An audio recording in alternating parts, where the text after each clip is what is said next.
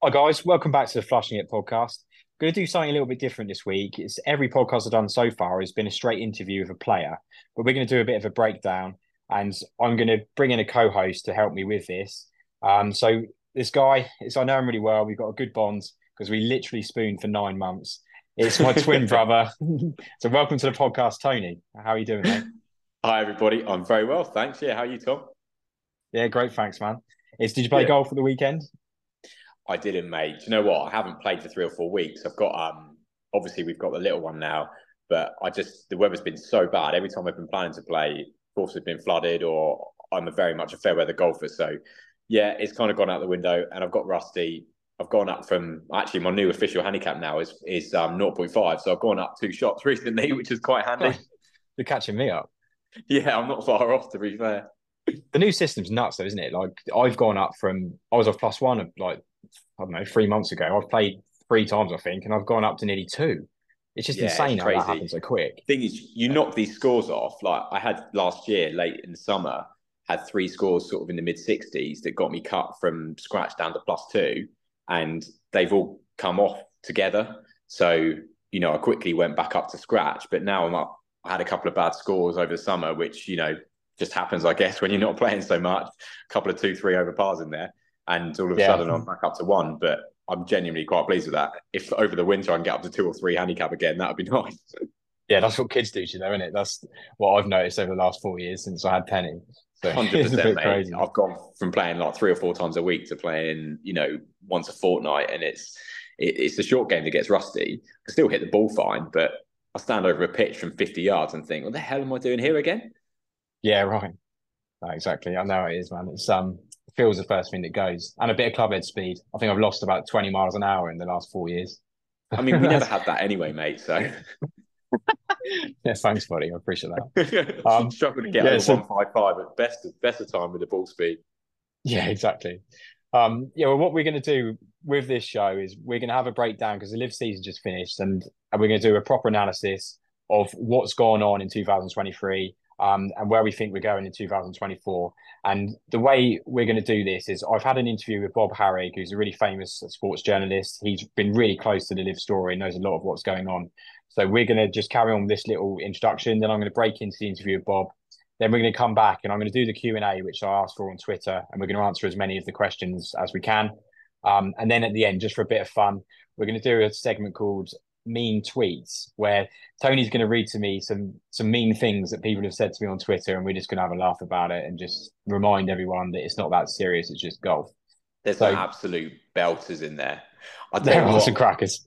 what always strikes me is that people seem to think that you are like some kind of big media production company or something, or it's like the polar opposite. You're literally a guy that is a tradesman that has a full-time job, has 2 kids, does this in his spare time. I mean, you spend way too much time on it, if I'm honest, but you're obviously crushing it. Yeah, And Rosie agrees.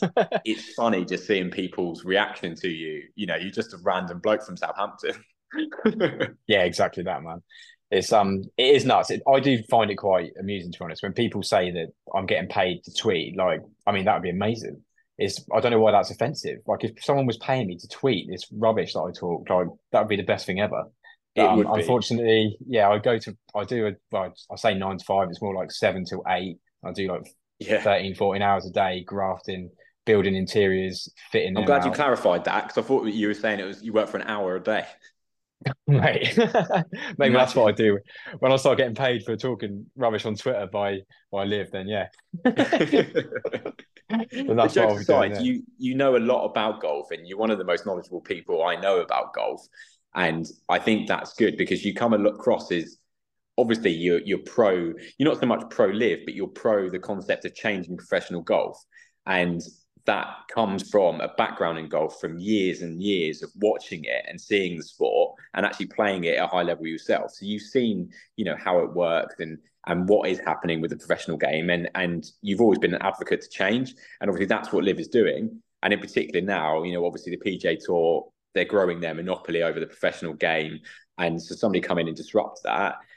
obviously there's people that have got their opinions about live and the way that it's run, but at the same time you're just a guy that loves golf and likes seeing the fact that it's being disrupted and there is something new happening and it's exciting, and hopefully this will better the game for the future. Yeah, exactly. And I'm glad you said that, mate, because it is basically my viewpoint. Like I'm very pro most golf. I talk about everything. Like at the weekend, I mentioned the Eisenhower Trophy. You know, that's the Yeah, World Amateur Team Championships, and it's I just love golf, and I literally watch everything and know so much about every tour around the world. And the biggest thing that actually compelled me about Live was the investment they made into the Asian tour. Because I was talking when this happened, I was talking quite a lot to young lad called TK Chantananuwat, who yeah, was at the time a 15-year-old Thai lad who just won been the youngest winner ever of an OWGR event, the youngest person ever to break into the top 300 of the OWGR. Just a hell of a talent, and seeing that he was, being helped out, and he then joined Liv and for one event and played on the High Flyers and was drafted by Phil Mickelson. It was such a cool story, and it just made absolutely. me. I was like, look at this opportunity that is given to young players in Asia, and I just thought it was a fantastic thing. And I started getting more bought into the story. Yeah, now obviously I'm very positive but there's a lot of criticisms as well, and hopefully we'll get into that questions at the end of the pod. So yeah, after this brief introduction, we're now going to show the interview with Bob Harig and express his thoughts for a little bit, and then we'll get back into the Q&As at the end. Nice So one. next up is Bob Harig. Right, well, thanks for coming on the podcast, Bob. Really appreciate you giving me your time. You've been at the front of this story with Liv, and you've been to a lot of events. It's in the last weekend for the team championship, you were there as well. So, how was Miami? Hey, I first of all, the venue's a great venue. It's a good place for them to have that tournament. There's a good vibe in South Florida. You're usually going to get good weather. They've had high level golf before, and I think they miss it. So from that standpoint, I thought it was very good for their objectives. I'm not quite sure they did as well as they did last year. There's a lot of competing entities in U.S. sports this time of year, which is why I think you're going to see there's I've written about it now a couple of times. Their schedule is still in flux. It's unofficial. I'm afraid to say this is absolutely what's going to happen, but what I've seen so far is they're going to try to end a month earlier in 2024 to try to avoid some of the glut of other sports they have to compete with. Yeah, that sounds like a good idea. And you've written some really good articles on what's going to happen in 2024. So there's some more venues which I think you've reported first on Hong Kong and South Korea. How much do you think that's definitely going to happen? Does that look like it's going to be a fixture next year? The fact that they put venues with them suggests to me that those are done. Uh, South Korea is Jack Nicklaus Golf Club. I believe that's where they played the President's Cup in 2015. The other one I believe was Hong Kong Golf Club. They're going back to Sentosa in Singapore. Obviously, they're going back to the same place in Adelaide in Australia. They're going to in Spain. They're going to Valderrama. There's a new venue that the Telegraph has reported. I guess it's in sort of middle England, maybe Birmingham being the closest. Yeah, That it's Uttoxeter, so it's like North Birmingham, JCB right. club. So the international venues and Mayakoba also, they seem to be international in terms of not being in the U.S. They seem to be set.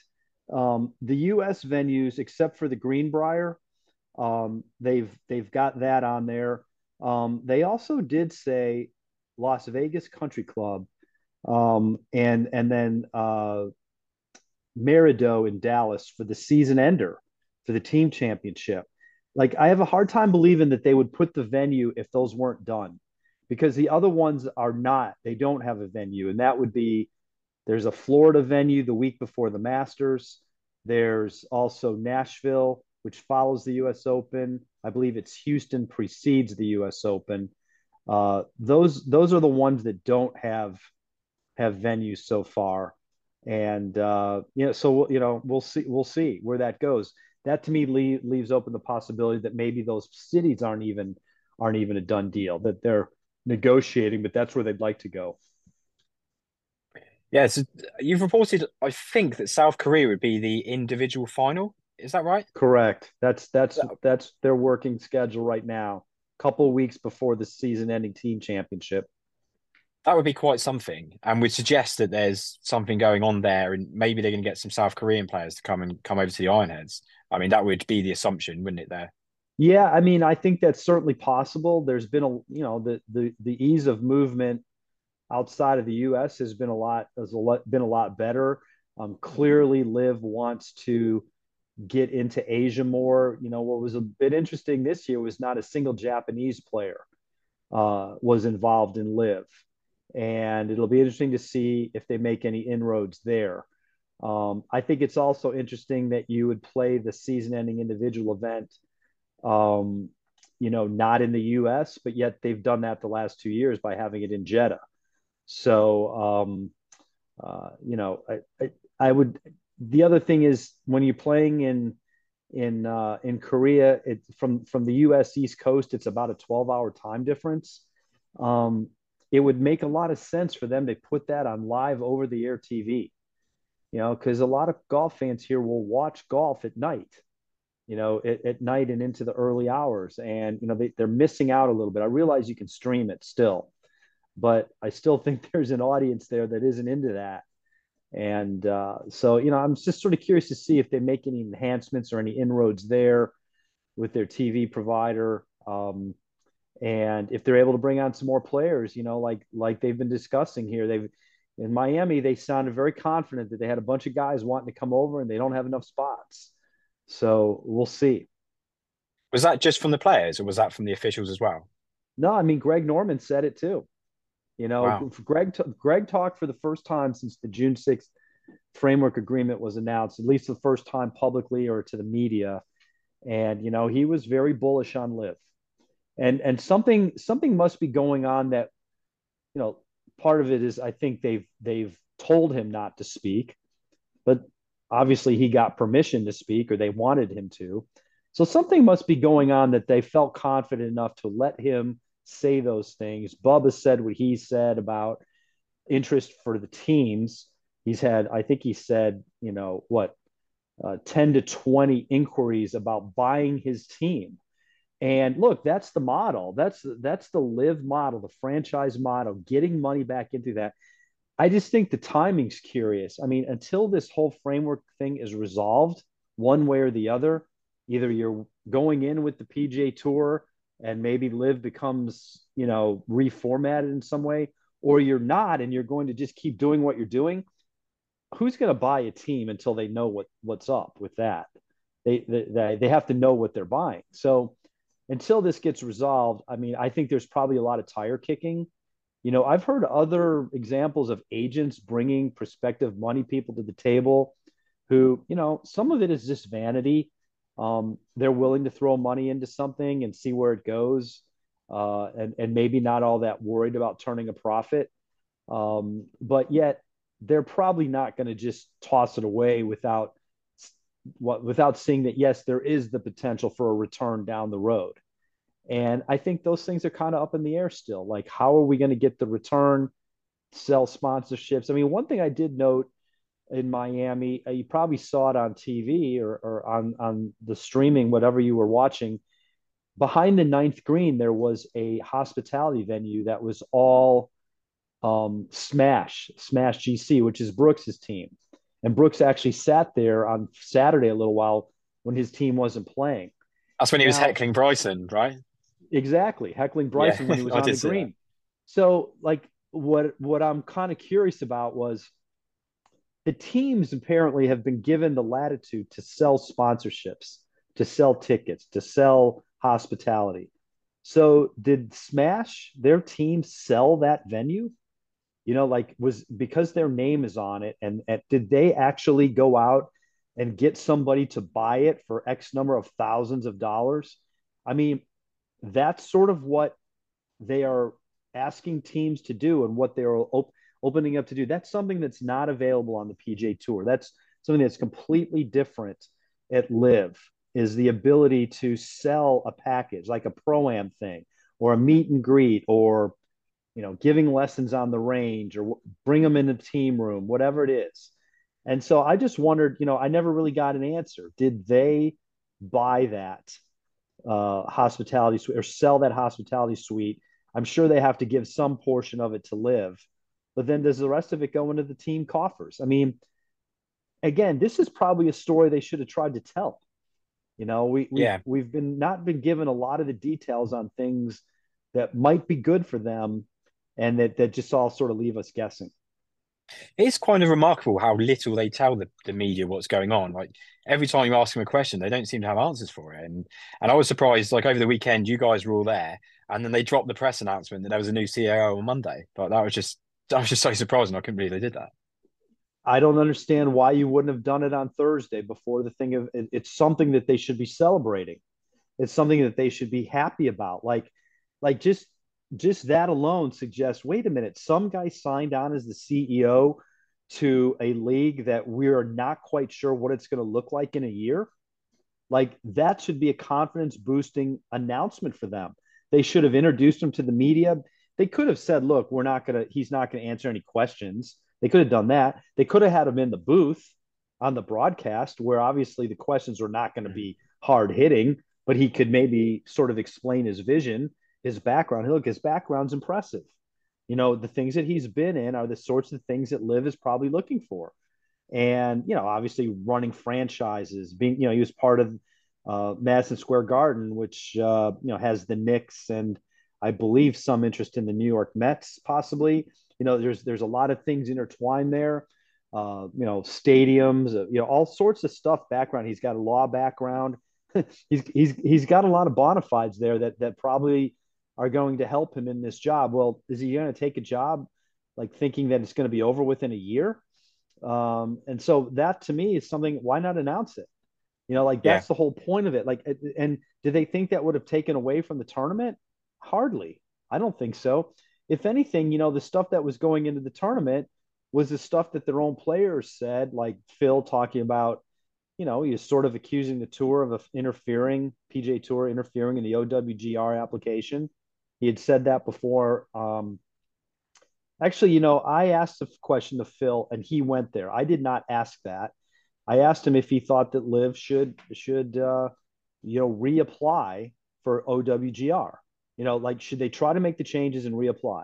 And he took it to, hey, look, the PGA Tour is involved. They helped squash it. They've got benchmarks to meet with OWGR for their TV contracts. So he totally took it down that road. I mean, that's a controversial road to take, right? He didn't really answer the question. And then he said there's more players and they have spots that are looking. I know they're coming.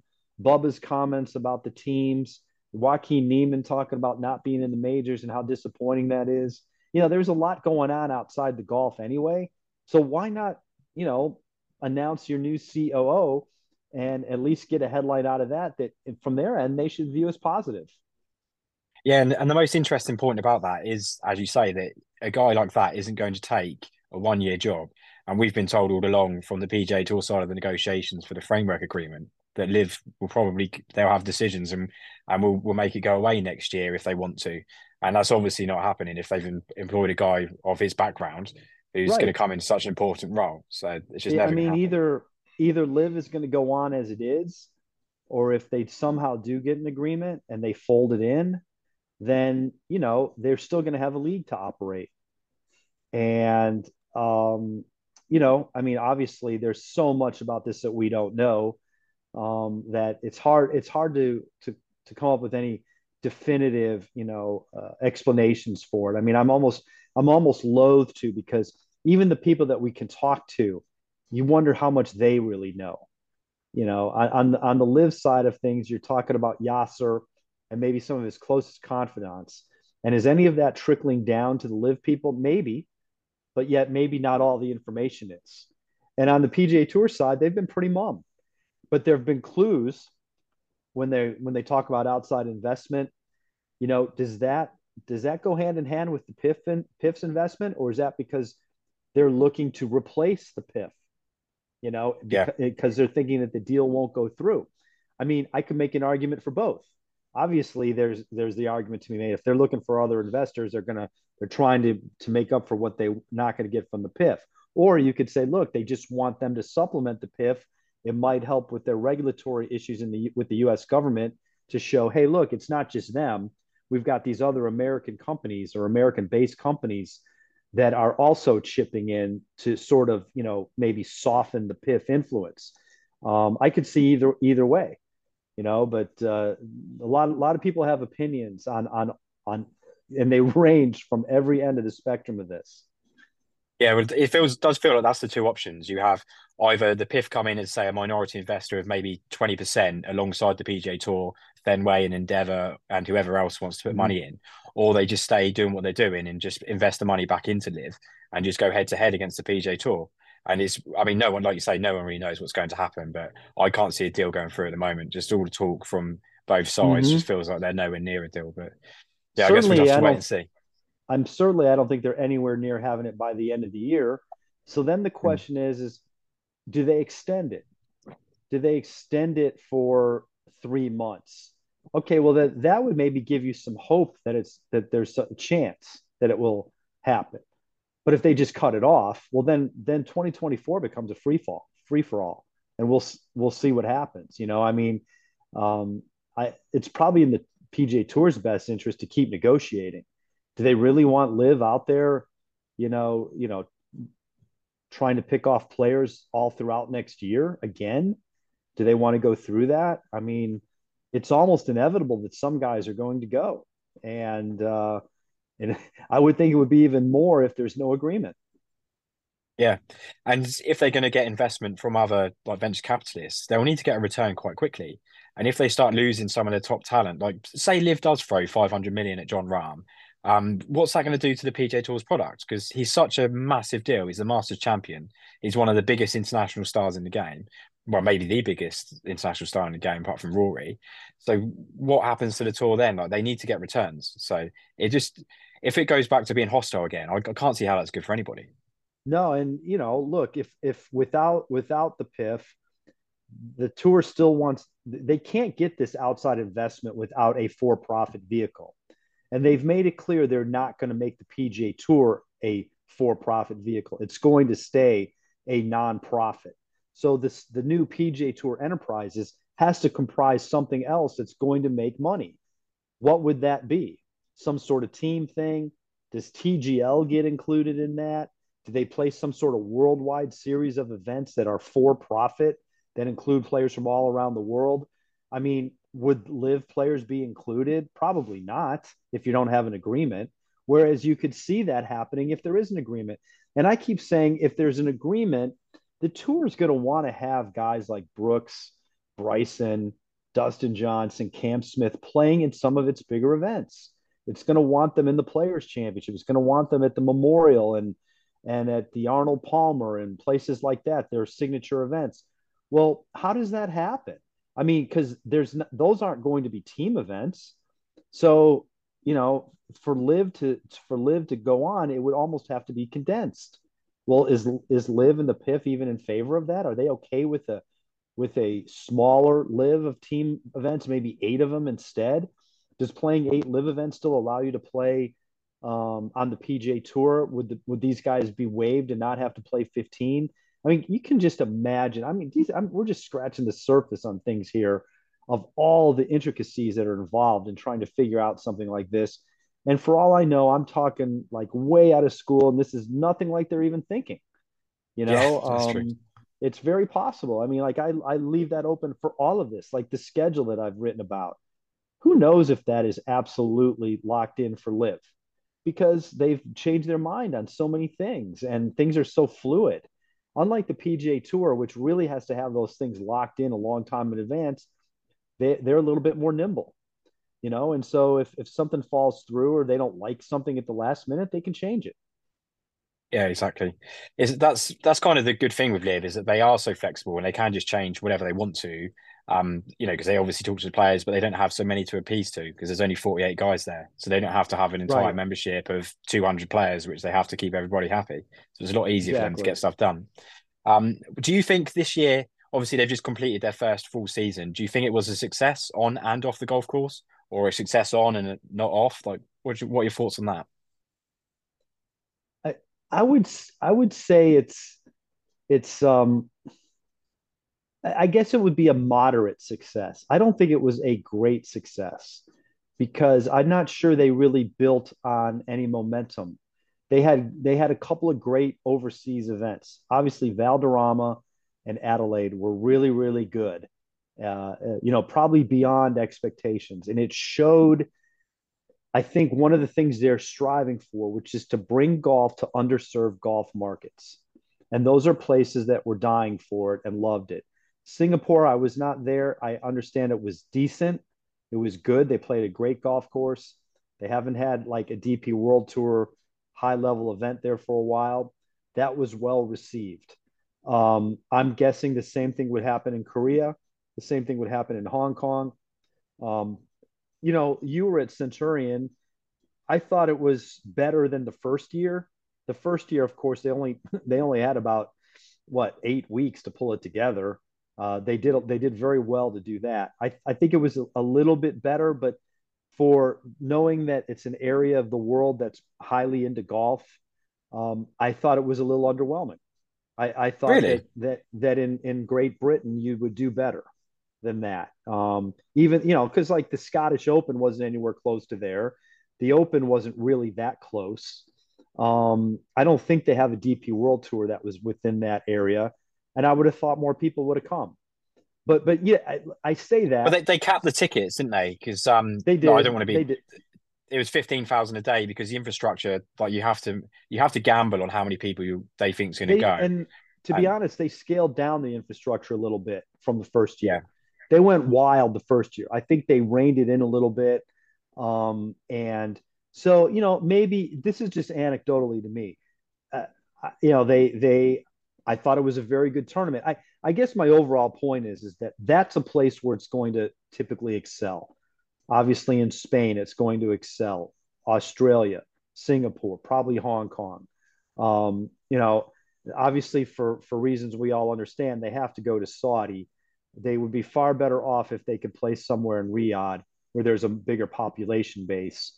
I don't think it's good for them that their season-ending individual event is being played in front of a couple of hundred people, 500 people or whatever, 1,000 at the most. But they're also in a very, very remote area where that golf course is in Saudi. So it's not going to be that easy to get people there in a country that's really not a golf country. If it were a football match, it'd be filled, right? They're mad for soccer, but they're yeah. not so much that way yet for golf. So I just think that there was, because their fields were locked in all year, because they didn't have a big bang of top guys coming over in the off season. Maybe it was felt a little lackluster. I thought it was good for them that they had some of their top players step up. Obviously, Taylor Gooch, who maybe not would have been viewed as a top player, but he was an emerging player, winning 3 times. Cam doing what he did. Bryson winning twice, including shooting 58. Dustin Johnson won a tournament. Brooks won twice. Like that's kind of what they need. They need their Yeah. stars to shine, and that helps. So that in that regard, it was good. But as far as some of the off the course stuff, I thought they could have tried to make more news. They could have tried to, this whole OWGR thing really shouldn't have been a surprise to them.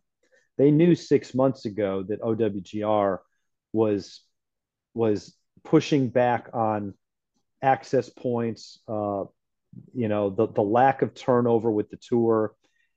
You'd have thought they would have gotten together and said, okay, look, do we want to do this or not? We need to, if we want to get OWGR, we've got to announce a change to our system for next year and get people behind it. And actually, I've said call their bluff. In other words, if you've basically been told that look, what are all the talking points that people have scoffed at with LIV? They actually turned out to not be that big of a deal in terms of OWGR. We could all argue whether or not 54 holes is okay, but it's not a deal breaker with OWGR. 48 players. There's tournaments that play less than that. that get OWGR points. Obviously, they're part of a bigger tour. You're penalized for having fewer players. That's not an issue. Peter Dawson even said the 36-hole cut isn't an issue, but the player pathways is an issue. The lack of turnover or perceived turnover. Like, it's hard to know right now. We know 4 guys are getting relegated. How many from 25 down to what was it, 44 are not going to be there? There's going to be some because they're not going to be retained, but you can't know for sure based on the way the setup is. So you Yeah, need to have I think you need to have a more solid way of showing that players are coming on and off every year. So increase the spots at promotions event, maybe even give another spot to the international series. Look, that thing's turned out to be really impressive with the money that they've pumped into that. So why not throw a bigger carrot out there? It's pretty yeah, hard to win the whole thing. Well, what if you gave spots to 2 or 3 guys? Okay, and say then instead of having only 3 guys make it through the promotions event, how about 5 or 6? Now you're talking about 7 or 8 guys who are turning over every year. And you've heard me say this many times. I've talked about it, I've written about it. I think they could easily have a weekly qualifier system. I mean, smarter people could sit down and figure out the best way to do it. But if you had a renegade team every week of guys who qualified, that would be cool.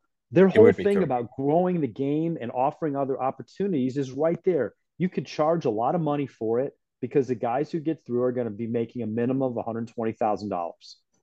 And if their team does anything, maybe you let them play another week, you know. Yeah, But what that does in terms of ranking points and the math, it changes over players every week, and that helps. That's one of the big sticking points with OWGR is that you don't change the names.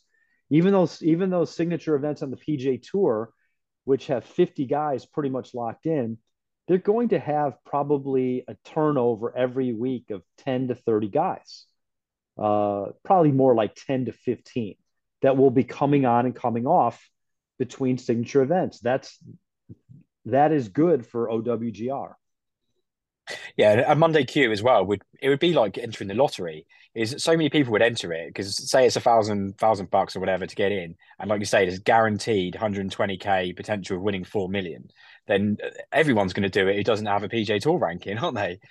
I would It's a no I would brainer. make it $5,000 and Yeah, make it 100 players. And obviously, it's a lot of money. What is that? It's $500,000. It would defray some of their costs. They could do a good thing and give some of it to charity if they wanted. Make a big deal out of it. Where's the charity money going? Hey, by the way, these guys are coming on for this week. I even said LIV could own the team.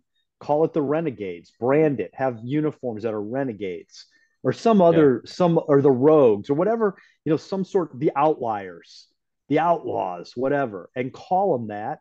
And it could be different guys playing for it every week. But maybe there's somebody that would be interested in owning that team just because it's going to get exposure every single week. Like yeah. if it, what about it? There's and on tour, DP World Tour, PJ Tour, there are always these kind of cool stories of guys who qualify and they have a neat backstory. And so LIV would have that going for it every week. You'd have that team in front of the media on, say, Wednesday, and what if one of those guys wins? That's what I was just Or thinking. That'd be or insane. finish, or let's say if they finish top 5, they get to come back the next week, or top Yeah, 3, or whatever they want to make it. All I'm saying is, like, there are things out there that they could do. And Gary Davidson last week said he doesn't think they'll go to 15 teams, but there's a possibility they could add a 13th or 14th. My feeling there is that they see the opportunity to give 2 teams, to get 2 more captains on board, and that would right. make sense in that way. But why not just make one of these help you fit the narrative for OWGR? Without OWGR, you're going to have a much harder time attracting young players. Exactly. You And know, the biggest criticism from fans is that it doesn't mean anything and there's no context. So the more people you have, like the bigger turnover of players, and the more career development there is for younger guys to qualify for the major championships, the more context there is, and the more people have storylines to actually buy into. At the moment, they're relying entirely on their product, which is only a year old because it's the first full season, and there's no history. So it's not their fault. Like, it's obviously just brand new. But you Right. need to have that history. You need to have that career development. You need to have that turnover of players so that people can actually buy into it and have some context to what they're actually watching. Absolutely. Yeah. And having OWGR points would give them some reason to care. A guy like Yeah. Gooch winning 3 times, you know, if he could have been where he was in the OWGR and getting points for those wins, you know, it things would be changed dramatically. You know, now as it is, the fourth, you know, he's 215th in the world or whatever it is. You know, how much would winning those 3 tournaments help him? I don't know that he'd get back into the top 100 because they wouldn't have enough points, but at least he'd move up. And a Yeah. new guy starting out would have, you know, the ability to have some, you know, some place to try to gain traction by playing well, Yeah, you like a know, David and Pre. He's one yeah, of the best young European players at the moment. He's 21 years old. He's won on the Asian Tour, but he doesn't have any access to majors at the moment because he's not going to get enough OWGR points through the Asian Tour, unless they throw some qualification, like the Open Championship might do an Open qualifying series event on the Asian Tour next year. But they just have to get that sorted out. It's the biggest thing that they should be concentrating on this winter. Forget getting new players in, forget all the branding, all that stuff. They have to get access to majors. It's the most important thing because it adds context. It gives the players something to work towards. It gives opportunity to the youngsters, and then I think everything will develop from that, from that point onwards. which is why I was surprised when I asked a couple of different people last week, should they or will you resubmit your OWGR bid? They didn't answer the question. Like, That's why crazy. would you not? Why would you not? Like, the moment you heard that, why would you not be pencil and paper in a room trying to figure out how can we adhere? And I know they have said, and I believe them, they've asked for clarity and not gotten it. I agree that's not good. If the OWGR really feels that they're missing out on some players, then they should help them comply. I get that. But if they're not, you have to take the chance. You have to take the chance. You are the ones on the outside. You have to take the chance, call their bluff, add players through the promotions event or international series, weekly qualifying, whatever you need to do. You know, get the smart people in the room, the people who understand OWGR. You know, look, they're one of the guys, Cho Min Thant, who's the CEO of the Asian Tour, is on the technical committee of OWGR. Clearly, he could talk through the math with them and try to help them understand you need to get to 25% turnover or what have you. You need to have an influx of new players every week and come to some conclusion that's viable that they present to the OWGR. They could make it public to us, and then it's on the OWGR. If they deny them again, then it really is on them. You know, for all the faults of the OWGR, and look, you know, they could say it's not fair because, you know, it's made up of the majors and the leaders of the tours. Fair. Okay, I get that. You know, it doesn't want LIV, it doesn't want a competitor, whatever. But I mean, they have opened the door by telling them where they're not compliant. And now I think you have to sort of put something out there and make them say yes or no again. And if they say no when you've made those changes that they've said are necessary, even if they weren't specific, then it becomes on them because then how much do they really want these guys to be playing in their tournaments, especially knowing that it's such a hard road to get there anyway. You know, Mm. if you're 100th or 125th in the world and you win a LIV event, you are not moving right back into the top 50. That won't happen. You're going to have you really you're certainly not going to gain a lot of ground finishing eighth or ninth. You're pretty No, much going no to have to chance. be top three. Yeah. Okay, well that's what you're asking for, right? You want them to beat most of the players. Okay, fine. And if you have a system where you have a little bit more new blood coming in every week, that only helps. Yeah, and you can see how the OWGR works now for lower ranked guys on the Asian tour. Because I did the maths recently, and to get into the top 50, you'd effectively have to win every single Asian tour event that you played for the 14 or 15, whatever the divisor is, through the year. And that's, I mean, that's just insane. So that would be very similar on LIV now that people like Bryson are ranked outside the top 200 in the world. Like they'd have very similar points allocation. It'd be even worse because it's a small field. So Right. yes, I understand that we're short on time. So a couple of predictions. This time next year, where do you think we are in the world of golf? Ooh, wow, boy, that would be wild. I am going to go with the fact that the way it looks right now, there won't be a deal. Okay. So if there's not a deal, that means LIV doubles down. They they actually throw even more money at trying to get players, and we'll probably know that early in the year. And that the PJ Tour and DP World Tour are, sort of on the fly, scrambling to put something together for 2025 that would be some sort of world-based events that are in this for-profit model that would be enticing for their players to play outside of the PGA Tour and DP World Tour. They would be combined in some way. There'd be big money at stake. There'd be some international events, but it'd be out. I don't think it can happen until 2025, and so LIV will have had a head start on them. Because my sense is we're going to know in the first quarter next year at the latest where this is going. And if it falls apart, well, then LIV just keeps going. And now the tour PJ Tour, DP World Tour have to fight back with the outside money that they're trying to get and put together some sort of program that we'll all be interested in following as well. Yeah, it's very similar to what I can see happening. Like you can see the moves that the PJ Tour's making with the European Tour already, and what the next step is for them to take the best events, and they've all been pushed to the end of the PJ Tour schedule. So you can kind of see that happening already. That the events like this week in Qatar or the Race to Dubai finals and all that stuff end up becoming almost sanctioned by the PJ Tour and sort of part of the schedule in a way. That's what I can see happening going forwards for Sure. them. But yeah, again, I don't see a deal either. So LIV will just push forward. They'll throw more money at it, probably more money at the Asian tour. Hopefully they'll have resolved some issues with the access to majors because I think that is the pivotal thing for them going forwards. They have to spend the next 4 or 5 months just non-stop phoning up the majors and the organisations and saying, "Can we get access to players?" I'd be phoning them every day if I was working at LIV. Yeah. How many spots are you going to give us? We deserve spots. Look at Taylor Gooch playing great. Rising top 58. We're proving ourselves. How many spots can we have? So Right. I mean, that's something we really didn't talk about, and is really sort of where LIV is pivoted. It's risky because there's no guarantee they'll get it, but I do think there is an argument to be made that you could do something where you give them, say, 3 spots, the top 3 players not otherwise exempt. Like, in other words, it doesn't do you any, obviously that helps Taylor Gooch, but a lot of the other guys are already exempt for some of the majors. It has to go, maybe say the top 3 not otherwise exempt as long as they're in the top 10.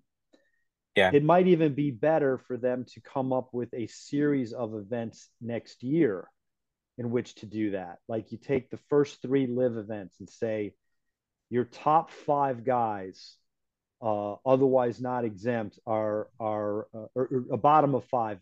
We'll take everybody in the top 5 who's not otherwise exempt for the Masters, say. And they could, the U.S. Open could do it from the beginning to the U.S. Open if they want. If they don't want to rely on this past year, that would give players who are new to LIV an opportunity for yeah. 2024. It's the other option I was thinking about the other day is that they could also, which would help boost global golf, is they could give the spots to the Asian tour and they could put them on the international series and say, we're going to give 3 spots to the Hong Kong Open or the Singapore International Series.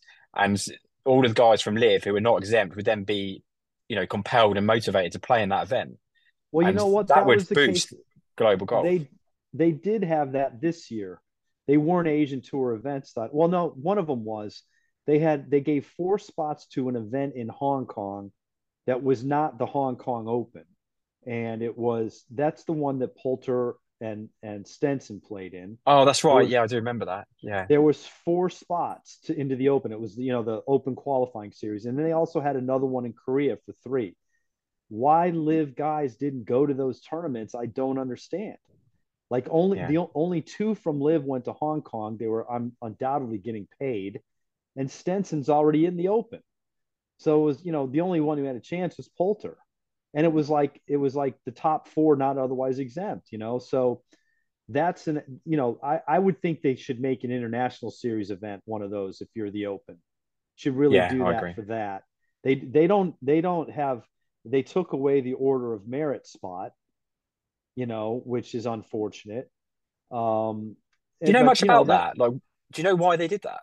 well, my understanding the first year go around was because the Asian tour really was decimated by COVID, and their season they had a hybrid season that was part of the end of 2000. They basically didn't play in 2001 until very late in the year, and then they had a couple of events early in 2002, and there was only like 6 or 8 events that counted, and that was Tom Kim, I Yeah, believe, led the Order of Merit, but he he got into did. the That's right. Open through the not through that, but through the Open qualifying series event that I believe was in Singapore, where he had a 2 week stretch there at the very end where he finished first, second, or second, first.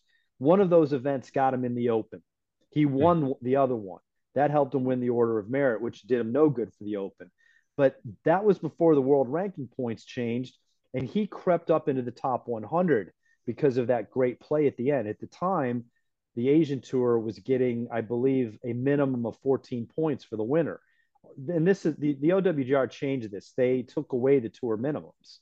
The Asian Tour had 14, the DP World Tour had 24. Those are gone. And so that really hurts the Asian Tour. Now, like a guy winning a regular Asian Tour event's getting like 5. I think Yeah. an international series event's getting 7 or 8. So there's that's a different story altogether and why they did that. But Tom Kim got into the top 100. He started getting a little recognition. The PGA invited him because he was in the top 100. He got an invite to the Byron Nelson. He had a little bit of success, and boom. But that story is going to be hard to have happen given the way the OWGR is now. I'm not saying they need to change it, but there was something to giving these other tours some minimums to help their guys move up a little bit. Yeah, it's a good example of how much it's changed for the Asian Tour. It's Jazz Jananatawans. I think it was in 2019. He won the Indonesian Masters, and he got enough points that got him into the top 50, and then he was invited to the Masters on the back of it. And Yeah, in last year there was 6 points available for that, and that right, would not boost you anywhere. Like that would just right. be completely pointless. So All the tours around the world have been hurt. The yeah, only one that's been helped is the PGA Tour. Now, I always point out it's just the math. Like what they're doing is a fairer system than before when they were only rating players who were in the top 200. Now it's every player. So obviously a PGA Tour has more depth, and when you add up all the points for every player, that's going to look better than an Asian Tour event where you add up the points for every player. Before, the Asian Tour event got a boost because let's say it was 140 players and 30 of them were in the top 200, and that's probably a stretch to say 30. Well, the field strength is only based on those 30, not the other 110 who are way below.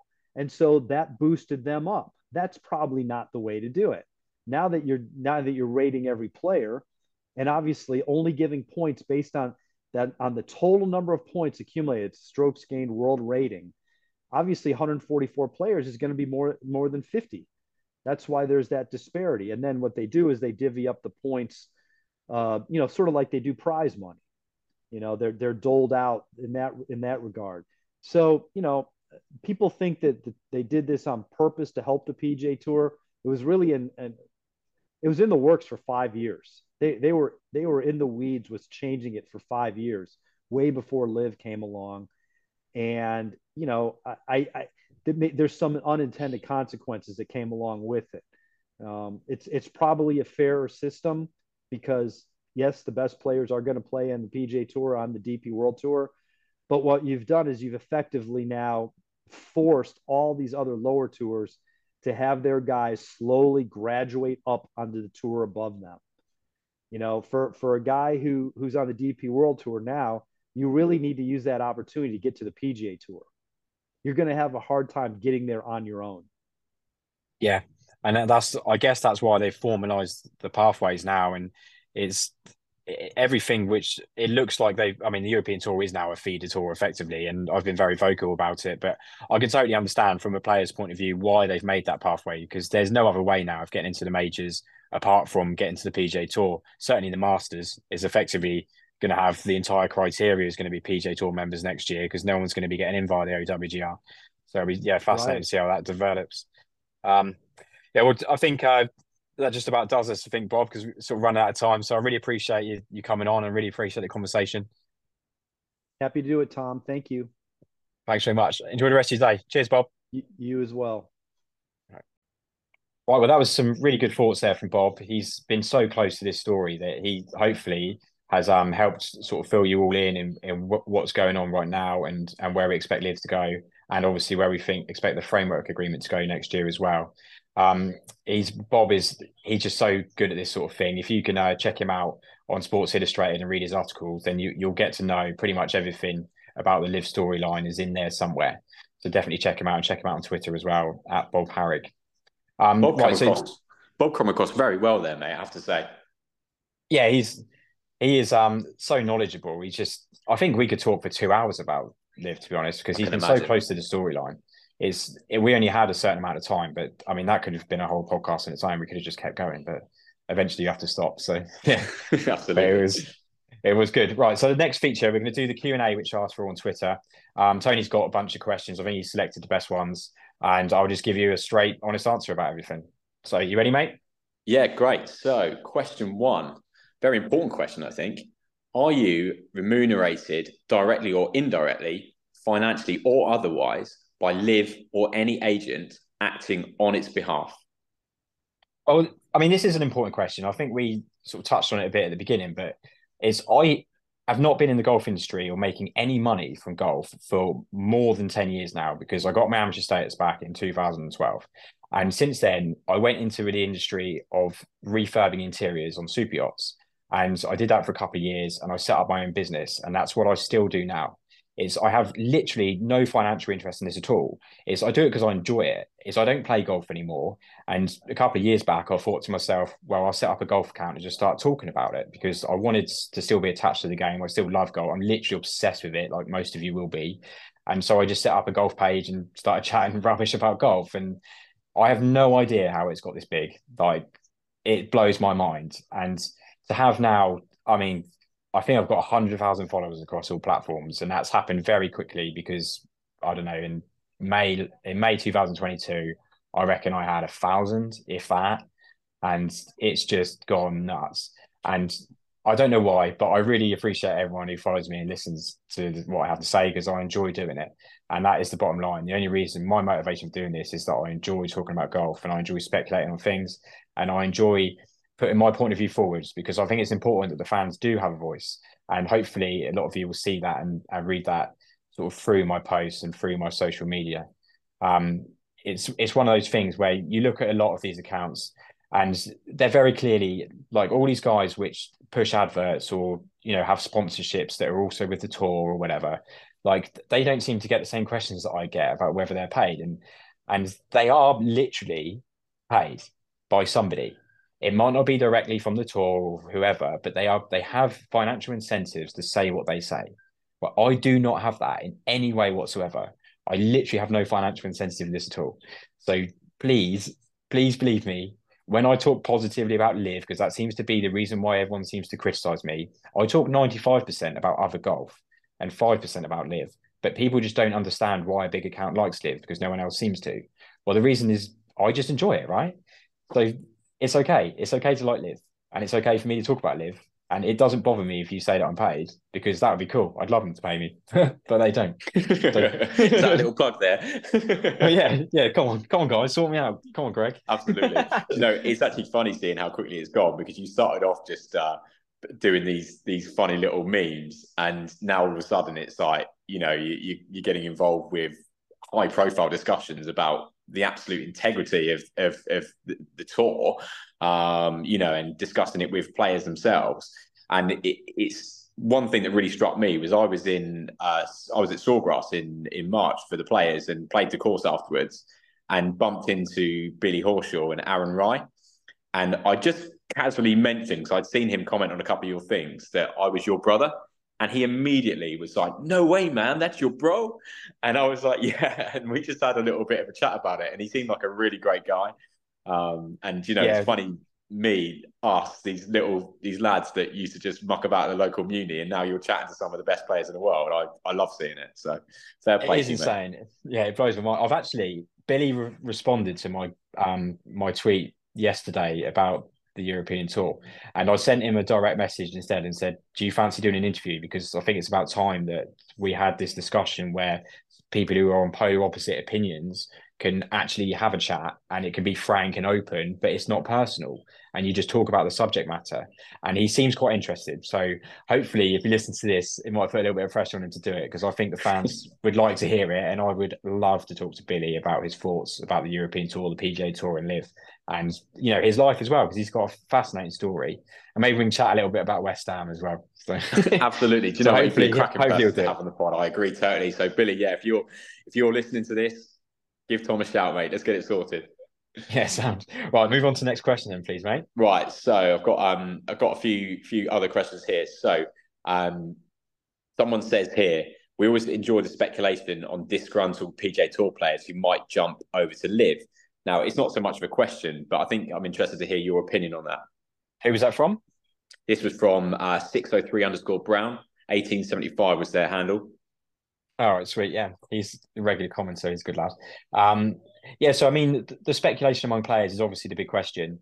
It's, do we see any superstars going over? I mean, a lot of them are signed up with the TGL now, and it's widely understood that if you go to the TGL, you're probably not going to join LIV. So that rules out a lot of these guys. But obviously, Brandel said a couple of days ago that he was a little bit worried about John Rahm. Rahm seems to be the one that maybe would, be inclined to go that way.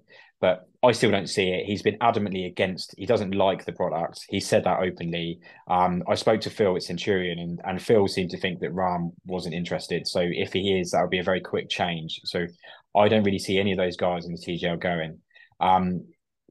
From like other players, LIV are going to South Korea next year. They're also going to have it, according to Bob, as the last event of the season. So you have to assume that they're going to have South Korean players for that to be worthwhile. And Tom Kim is now on TGL, so I don't think it'll be Tom Kim. And Siwoo Kim and Sung Jae have they just recently got their military service sort of has now been pushed by because they won the Asian Games. So they're now free to carry on with their careers, and I can see maybe one or two of them going. It would make a lot of sense. And Kevin Na is currently running the Ironheads. He was on a promotion tour there a few weeks ago, and they've obviously now got this event coming up. He's just lost Siwon Kim, who's been relegated. And the other one that he has there, which possibly could move on, is Scotty Vincent, who could go to a different team. He's got his status guaranteed, so he's not going to be relegated, but he could just switch and move to another team. Other than those guys, I genuinely have no idea who's going to go. Like, European Tour players make sense. Like maybe Adrian Moronk or Ryan Fox and players like that would make a lot of sense. But I have got absolutely no idea. So it's all just pure speculation. And Yeah, of we'll just course. have to wait and see. Absolutely. So there's a question here from Old One SG, which is at Guthrie Allen. Are teams going to have title sponsorships or just hat, bag, shirt, etc.? It's a good question. The Majestics have kind of led the front with the sponsorships, and they've had 3 deals this year with a bag sponsor, a clothing manufacturer, and I can't remember the other one, but it don't really matter. But there's only 7 at the moment, or it might be 8 for the entire league. So they've got a big scope there that they have to sort of branch out into and get more marketing for those teams. I don't see title sponsors happening soon, but if they sell the franchises at some point in the future, then obviously they will have a title sponsor. And that would make a lot of sense. But there's no, I mean, Bubba was saying he's had 10 to 20 inquiries about someone buying the range goats. It wouldn't make sense for anyone to buy or sell right now, because from a buyer's point of view, they don't know what's happening with the tour, with the framework agreement going through. And from a seller's point of view, they haven't maximized the value of the team. So it doesn't make any sense to sell it right now. They should wait for another year or so. And the Saudis are very patient with their investment. So I think that's what they'll do. Yeah, that makes sense. So I've got a question from Charlie Wu, which is at Dreaming WL. Why do the majority of golf media and journalists choose not to report on live events? There's so many good stories that could be written, but there seems to be a blanket boycott just to totally ignore live. Is there an explanation? And I guess, that's a very good question because it is true. You don't see it reported. There's nothing on Sky Sports News. We never see anything on there. And obviously, you've got the bigger channels like Golf Channel, golf.com, etc. Why do you think that is? It's been a hot subject, this, and what was interesting was Rex Hoggard from the Golf Channel actually went to the event in Miami, so they are now covering it. But as well as they have, a lot of these guys are worried about press access, and I have this from a couple of journalists themselves, not Bob. Okay, I wanted to make that clear. It's not Bob. He does not care about whether who he upsets. He just does his reporting. But there are guys that are concerned that if they cover live, that they might struggle to get access in the future. They want to talk to Rory. Someone literally said that to me. Was like, I want to be friends with Rory. I need him to give me access. I need to be able to ask him questions because my job relies on it. So there are reasons why they're not doing it. But another reason that I've noticed over this year is that when you talk about live, you don't get the same interaction and engagement. Like last weekend over the Miami event, I lost followers. And I've spoken to a couple of publications that have said that they just don't get traction with the live golf side of things. They get loads of traction on the storylines off the golf course, but when they post about the birdies and bogeys, like people just aren't really that interested. And so that's a big reason, like in the defense of the media, that's also a big reason why they're not talking about it. Yeah, and I guess that makes sense. At the end of the day, they want clicks, don't they? And they want people to like their publications. So, yeah, it's something that you'd think that they would cover some of the stuff, though. Some of the headline winners and things have been remarkable. Like Brooks's turnaround has been absolutely phenomenal. There was people talk about him being finished, and then this year he's gone and he's finished. Should have won the Masters. Really, he's gone and picked up the US Open. Like he's just the next level, isn't he? Yeah, but that story was, I think that was told quite well. People were very quick to dump on him at the beginning of the year, but then I when need to he correct turned myself around there. and The PGA, not the US Open. yeah, he won the PJ. Yeah, but when he did win the PJ Championship, then people were talking about him, and there was a reasonable amount of media coverage. But it's a tough one. You don't want to accuse people of stuff, but it feels like they need media coverage to like build up the context and make people buy into what's actually happening on the golf course because the golf is delivered this year. Like it just Yeah, has. Like Bryson shot 58, 61 over a weekend. Like that's massive, isn't insane. it? It's so good.